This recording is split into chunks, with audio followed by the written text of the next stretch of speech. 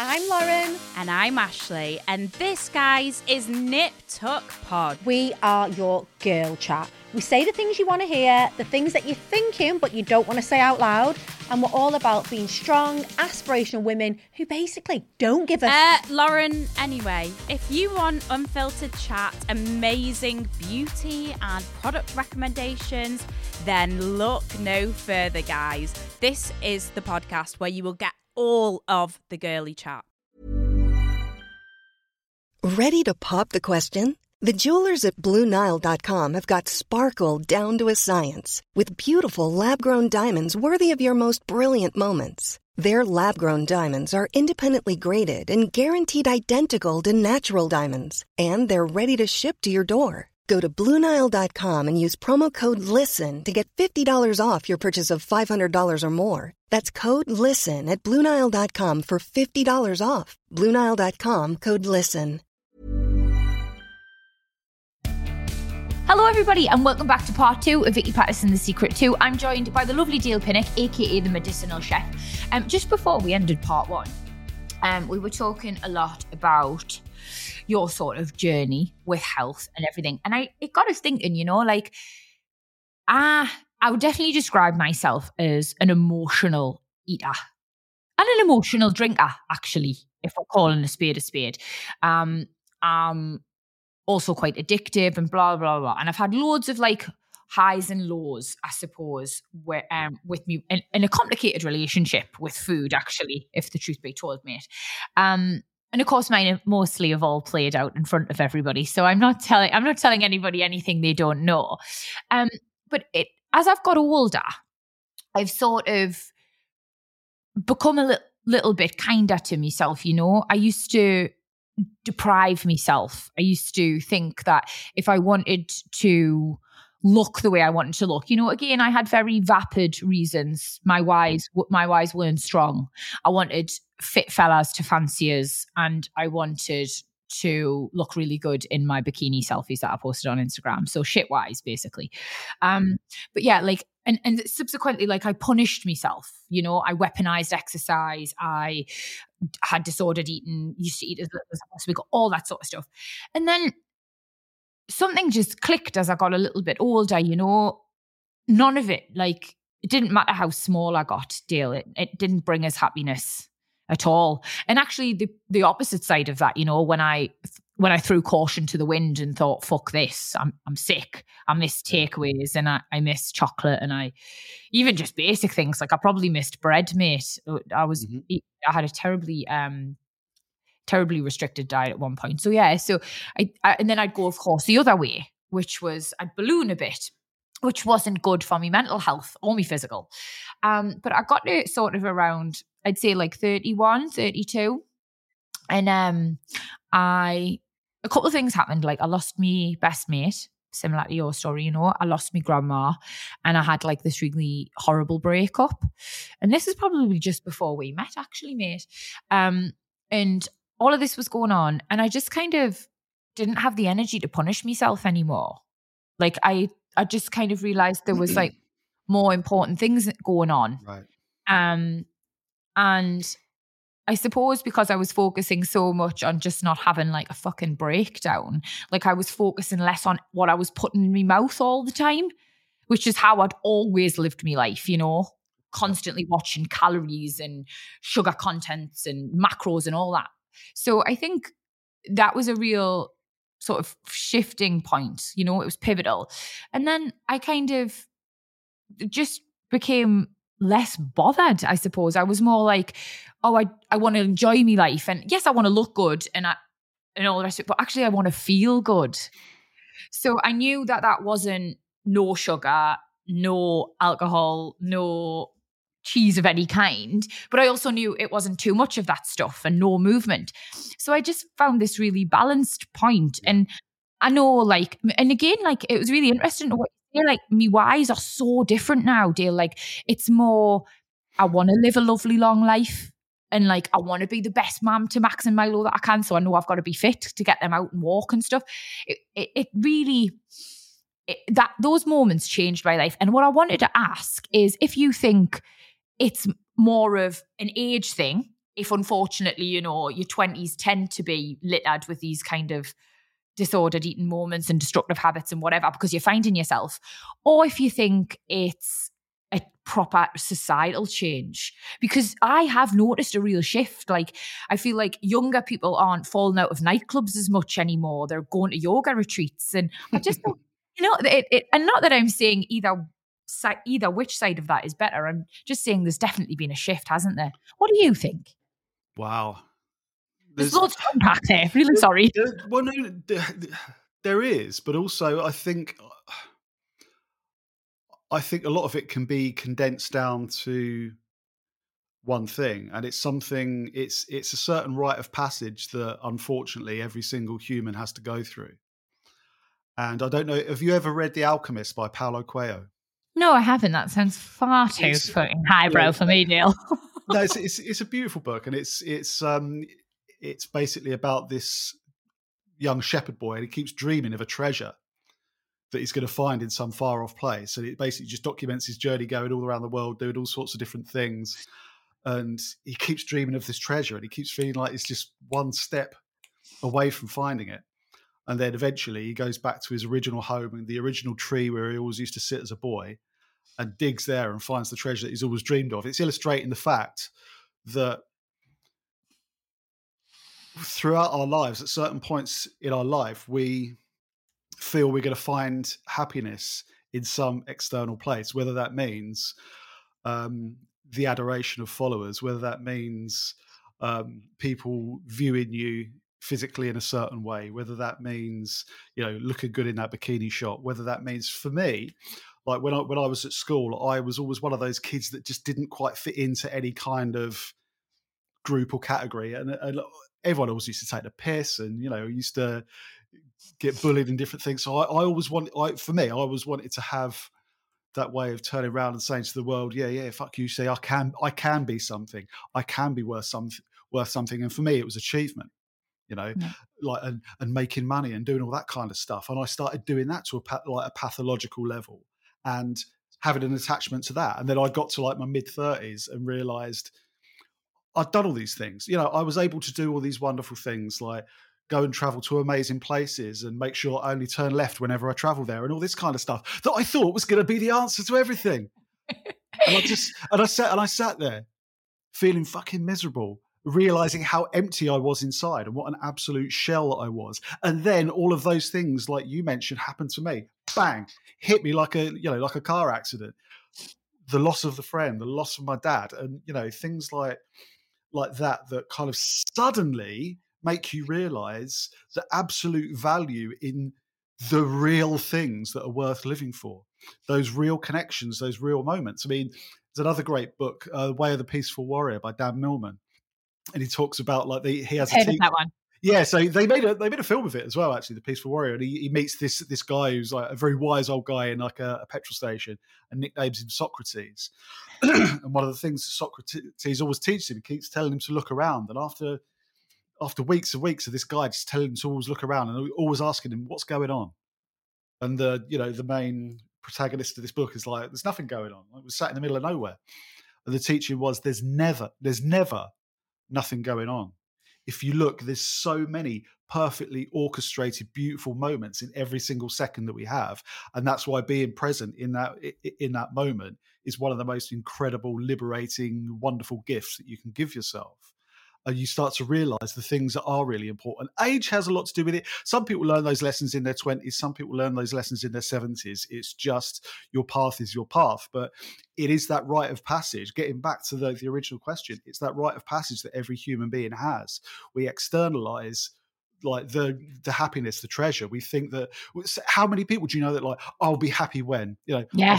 I'll be happy when I can buy a house. I'll be happy when I get a better job. I'll be happy when I've got a partner. I'll be happy when I'm married or I'm a parent or whatever. How many people say, I'm happy here and now in this moment because I'm here and because it's now. And that's the thing. And it's only when you see that, and again, you know, with that, there is a lot of pain involved in that. And it's realizing what's the other side of that, you know. And I think it's only once you are able to make those realizations and able to understand those things, the dial does shift dramatically. Suddenly, the things that you want change dramatically. Like, I'm 45 now. Do you think I give a monkeys about having a six pack? That ain't going to happen. That just isn't going to happen unless, I don't care. I mean, I really, really couldn't give two hoots anymore. For me, it's about like, am I going to see 70? Yeah, that's the shift that occurs, I think. Yeah. Sort of, we go from, definitely, at least I did, having a sort of a very vain and vapid and quite superficial reason to value health and wellness and all the rest of it, into having big, important ones. Yeah. And I don't know, I kind of feel like that shift allowed me to be so much kinder to myself, and actually so much more focused on doing things in like a really healthy, nice way, rather than, fuck, I'm just going to wallop all these fat burners and drink protein shakes today. And that's what mattered. That's the thing. And once you see what matters, it's like, oh, this is actually really simple. Yeah. And you can just breathe easily. It's like, that weight on your chest just melts away, and you're like, actually, all of this is so simple and so beautiful and so like profoundly makes sense when all of that nonsense disappears. Do you know, as well, I think it's really interesting to point out, I always believed, and like this is how I used to simplify it in my head back in the day, it was always just a case of, weight management is calories in versus calories out. And I thought it was that straightforward. I was like, I'm good at, I know, and I honestly just believed, if I'm going to eat this X, Y, and Z, then I'm going to have to do X, Y, and Z to work it off. But you think this is the most like problematic narrative within that space, don't you? I do. Well, because I mean, what I would say the statement that's true is, when you lose weight, you use more calories than you store. That is a very different statement to lose weight, you just need to eat less and move more. I mean, that in itself is quite a ridiculous statement. All the things like, it's all about calories in, calories out. And it's like, well, no, we aren't a combustion engine. We're a biological system that, absorbs, metabolizes, excretes, is controlled by hormones, actually can make preferential choices about what's going on within itself in order to sustain health. So, yeah, of course, if you're in like about a 5,000 calorie excess every day, there's going to be an issue. Yeah. But it's got more to do with the quality of the fuel that you put inside of yourself, because when the fuel is of a higher quality, your body will respond to it in a very, I mean, it depends how, if you want to go right down the nutritional biochemical rabbit hole, we can do, but your body will just basically respond in a different way. So let's use the idea of like excessive glucose. Okay. And this is kind of what has set the stage for things like the keto diet and things like that. The science, the argument is quite solid, but the practice that some people preach isn't necessarily that healthy. But I'll tell you what the best sustainable way is in a minute. But one of the problems that we have in our modern diet is the macronutrient composition has shifted drastically. When in the late 70s and early 80s, we were given that message to avoid saturated fat like it was the devil, and instead build our diet around starchy foods because that was going to be heart healthy. That's what basically fueled the flame of obesity, type 2 diabetes, some of these degenerative issues that are everywhere today. We started eating far too many refined carbohydrates, okay? And which have now, of course, everyone kind of views as the devil, right? Yeah, I mean, they've got the other end of the spectrum and just cut them out completely. It's try that for a couple of years straight. Your thyroid will be knackered, your cortisol will be through the roof, and you'll be pretty battered. But the thing is, a lot of these refined carbohydrates have dominated our diet. There's so many people that would start the day with like a bowl of cereal and a slice of toast, and then maybe a sandwich and a packet of crisps for lunch, and then maybe like massive great bowl of rice or pasta or something in the evening. Absolutely nothing wrong with any of those foods whatsoever. I'm not demonizing the individual food, but the pattern of consumption is the problem. When you're consuming that many fast release carbohydrates, such as the white bread, white rice, white pasta, that kind of stuff, because there's not much fiber there, they will liberate their glucose very rapidly. That means that sends our blood sugar up very high very quickly. The body responds to elevated blood sugar by releasing the hormone insulin. Insulin binds to an insulin receptor on our cells and opens a little doorway in the cell called a glucose transporter. And that allows the cell to take in some of this excess glucose. Because remember, blood glucose can't go too high, can't go too low. It needs to stay within parameters all the time. So that extra insulin tells the cell to take in the additional that it can use to make ATP, which is the energy that we actually run off. All good. The problem is how much glucose is present in one particular sitting, because cells can only take in so much. They actually shut the doors when they know that they've got the maximum amount that they can handle, because too much glucose in a cell can start to damage DNA and cause very significant damage to the cell. So when the cell's full, it shuts the door. No room at the inn. Exactly. If at that point blood glucose is still high, still above the maximal level, the next thing that the body does is quickly convert some of it into a storage form called glycogen, which we store within our skeletal muscles and within the liver.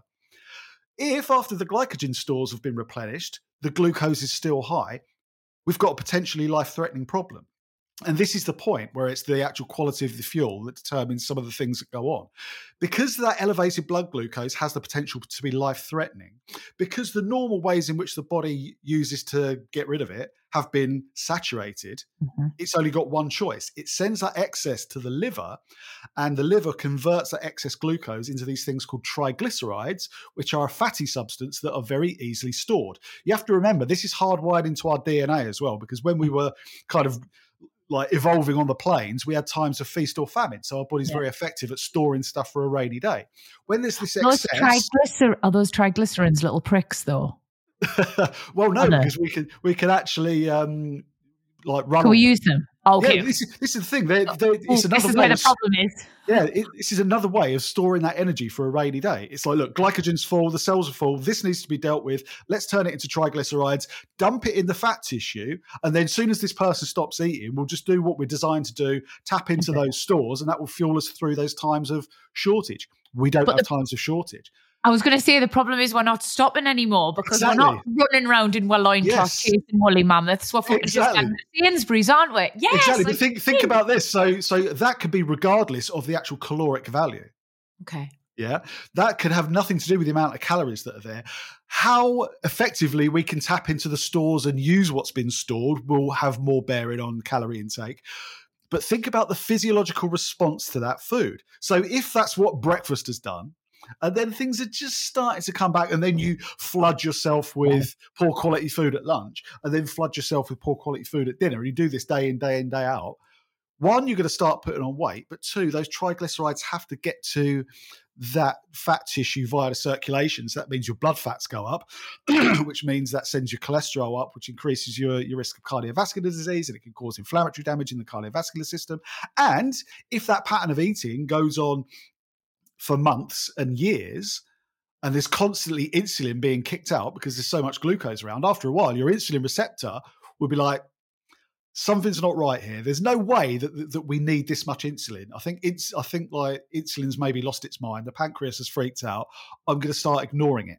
We move into a state which is called insulin resistance, and that sets the stage for type 2 diabetes. The point is, and that's not me demonizing carbs. This is me basically saying that's one of the ways in which our modern diet has changed.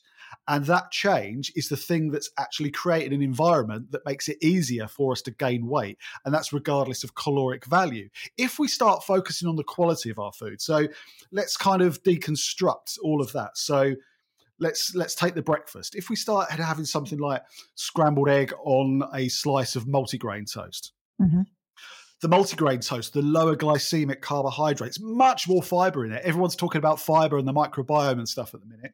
Getting more fiber in there.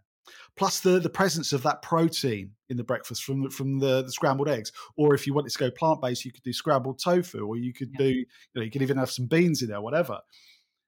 That fiber and that protein dramatically slows down the digestion of that meal, which means that dramatically slows down the release of that glucose. There could be exactly the same amount of glucose present in that food, but because it's being drip fed into the bloodstream, There's just this constant flow of glucose into the cells. Everything's happy. The cell can use it, can make energy out of it. There isn't an excess.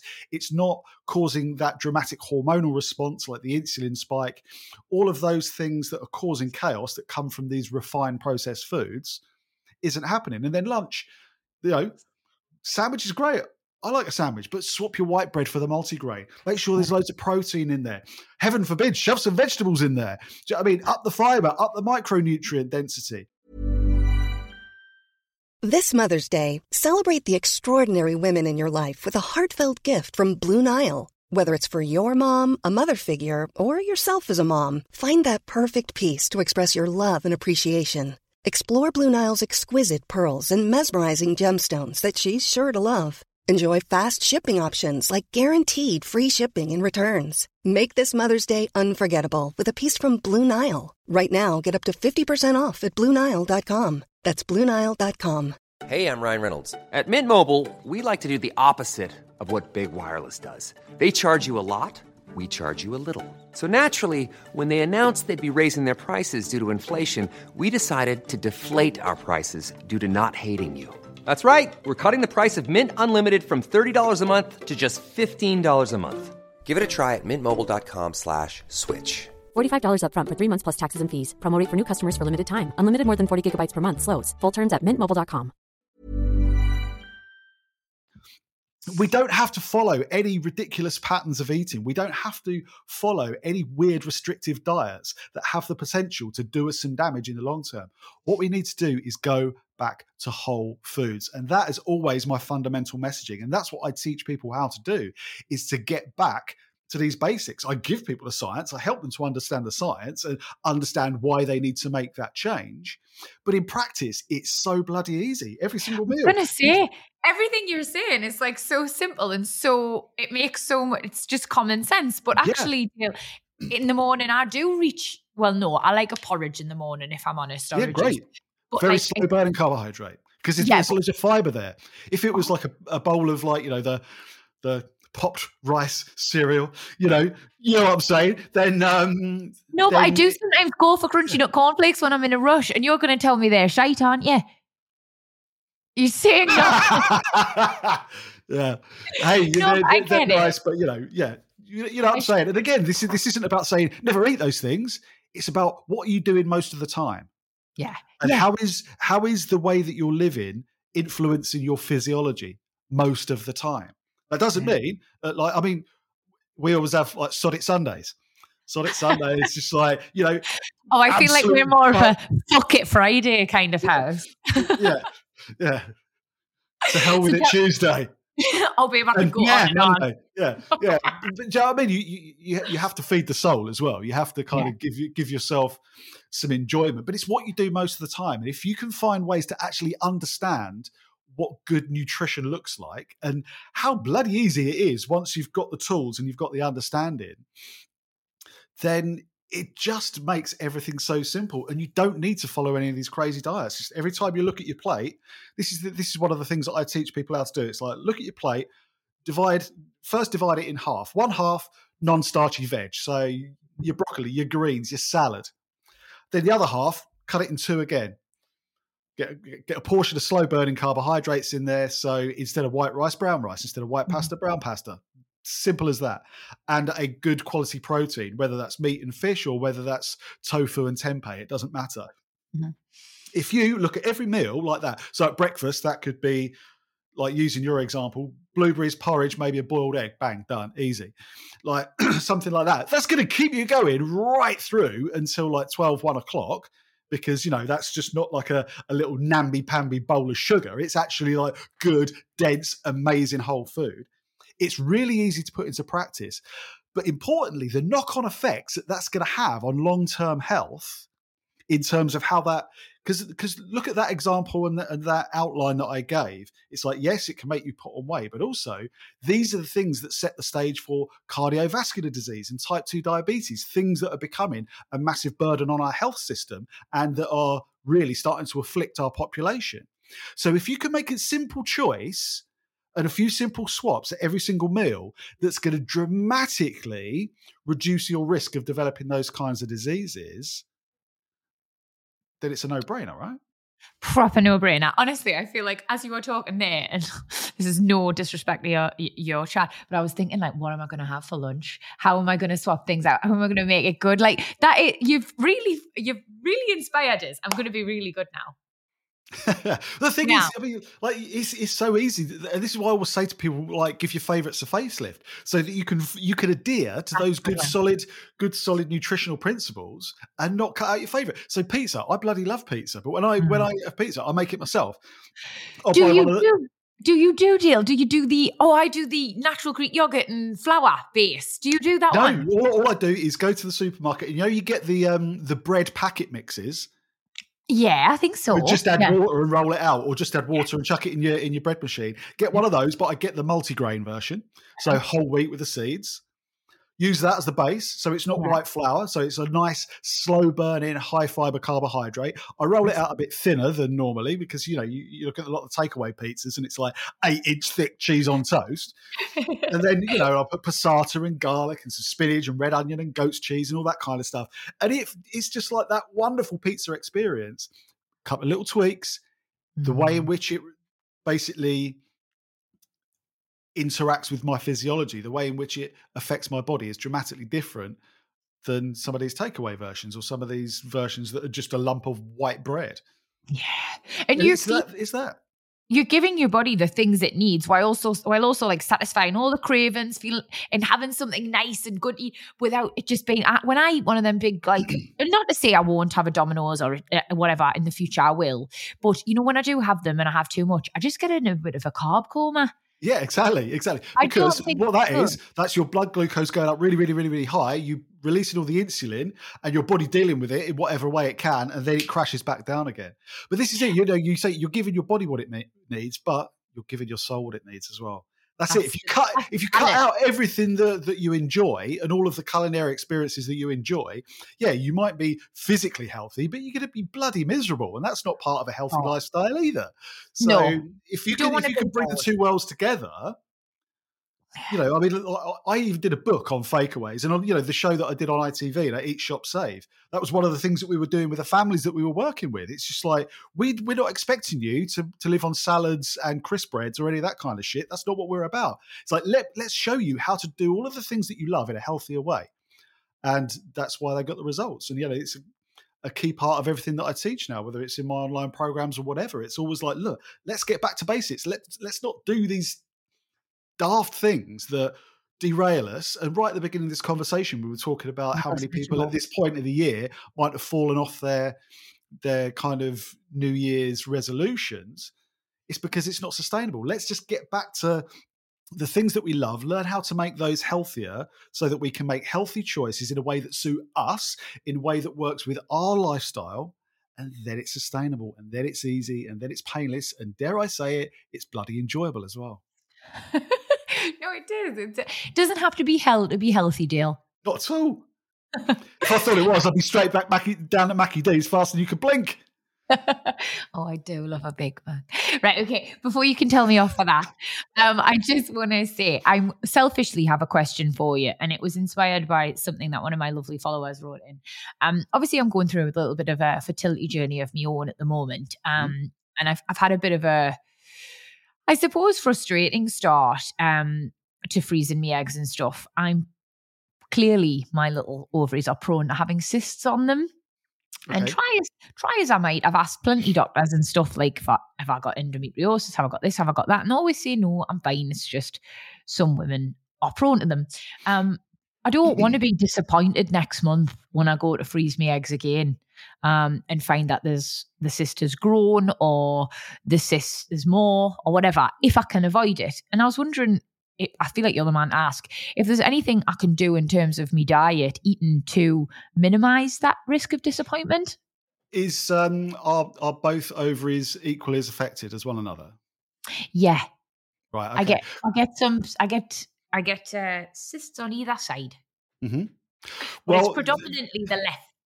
Don't know if that helps. In terms of diet, I mean, this is something that's been very, very clearly established in the evidence. You'll find, you even find information about this on the British Dietetic Association website. So it's a very, very strong, very, very clear link between high glycemic diets, So everything that I just spoke about. Is that all sugar? Well, it doesn't have to be sugar. It could be like the white bread and the white rice and that kind of stuff. Basically, diets that upset blood glucose and an increased expression of ovarian androgens. And it's the androgens that actually start to affect the membrane wall, that actually prevent the egg from releasing. Like the membrane won't kind of separate and allow the egg to release. And when the egg doesn't release, that's when the cyst forms. So it's if you kind of go downstream a little bit, it's that excessive androgen that is the seed of all of this. But then one of the things that influences androgen expression, if you take other environmental factors out of the equation, such as, kind of like xenoestrogens and all these kind of crazy things in our diet, which is just almost impossible to control anyway. From a purely dietary point of view, it's that excessive expression of insulin and excessive rise in blood glucose. And one of the most effective ways long-term to manage polycystic ovarian syndrome is with a low glycemic diet. This has been used in an outpatient setting in British, US, Australian hospitals for the best part of 25 years now. So it's very, very well established. Just find someone that's a specialist in that kind of area and just following the kind of food that I prepare all the time. Okay. That real basic stuff of always making sure there's good quality proteins, slow burning carbohydrates, non-starchy vegetables, high fiber, whole food. That's the way to go. But I've got to be really honest with you here. You're looking 3 to 4 full cycles to start to see differences, because all of this stuff has got to go through its normal processes before it starts to change. Some people, you might be looking 3 to 6 months, 2 years, who knows? Every single person's different, but there will be a response. And that's the only thing that's really got any kind of evidence to it. Also, for a second, putting my medical herbalist hat on for a minute, there is a herb, and I've got to say, if you're interested in this, go and find a medical herbalist that is registered with the NIMH, which is the National Institute of Medical Herbalists. That means they're a properly regulated and registered practitioner in the UK, and they have got access to this kind of stuff. So this is informational purposes. You're not going to be able to just go down to your health food store and get it. You've got to find a practitioner. But there is a herb called peony, Paeonia lactiflora. Sounds like a flower. It is. It's peony. It's white peony.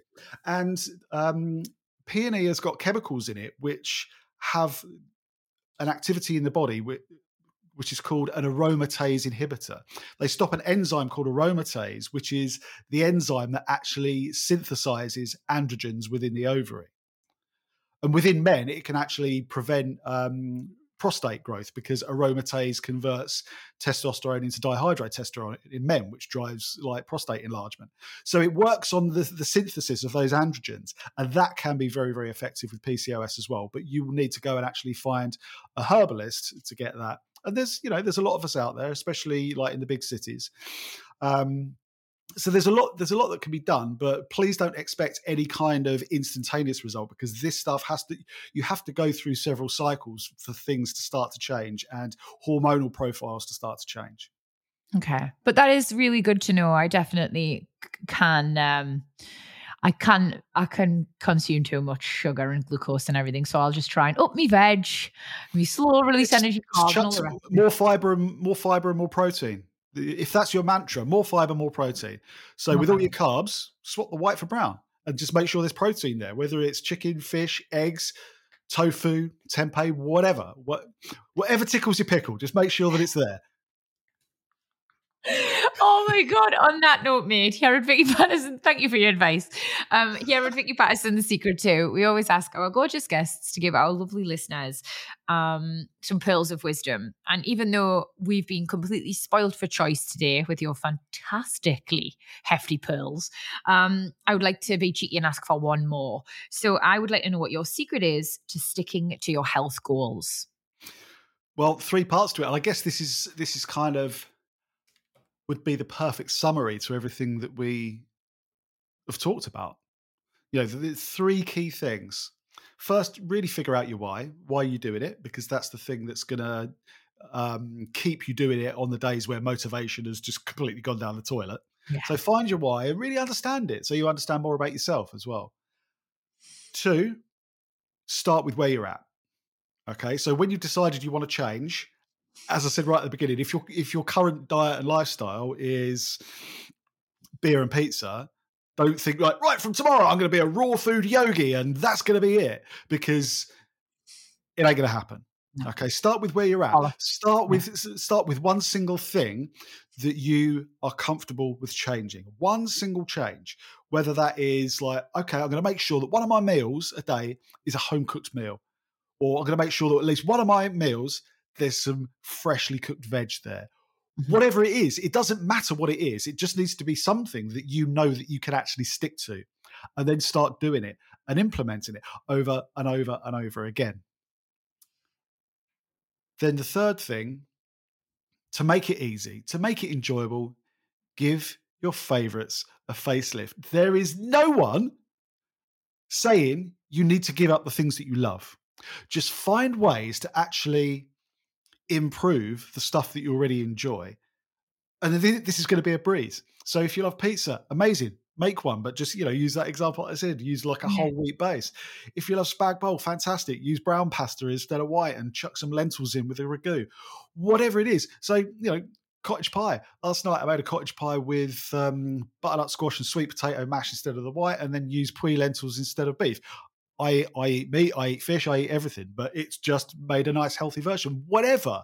Just find ways.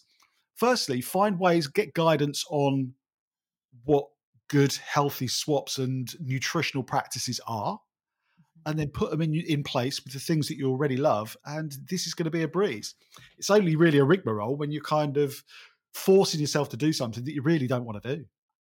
I haven't heard the word rigmarole in ages. It's quite a good one. I mean, it's not quite as good as quibble. No, and not as good as tickle your pickle. That will stay with me forever. Thank you so much for just being such a actually very relatable font of knowledge. I find people who are probably as well versed as you in this space sometimes confuses, but you present your information in a really easy to understand way. So thank you. I'm fucking racking my brains about what I can have for me dinner now. That's all right, because it was just going to be like leftovers, but now I'm like, no, it has to be vegetables as well. Exactly. Bit of everything. Thank you so much for being such a lovely guest. It's a pleasure. Thanks for having me.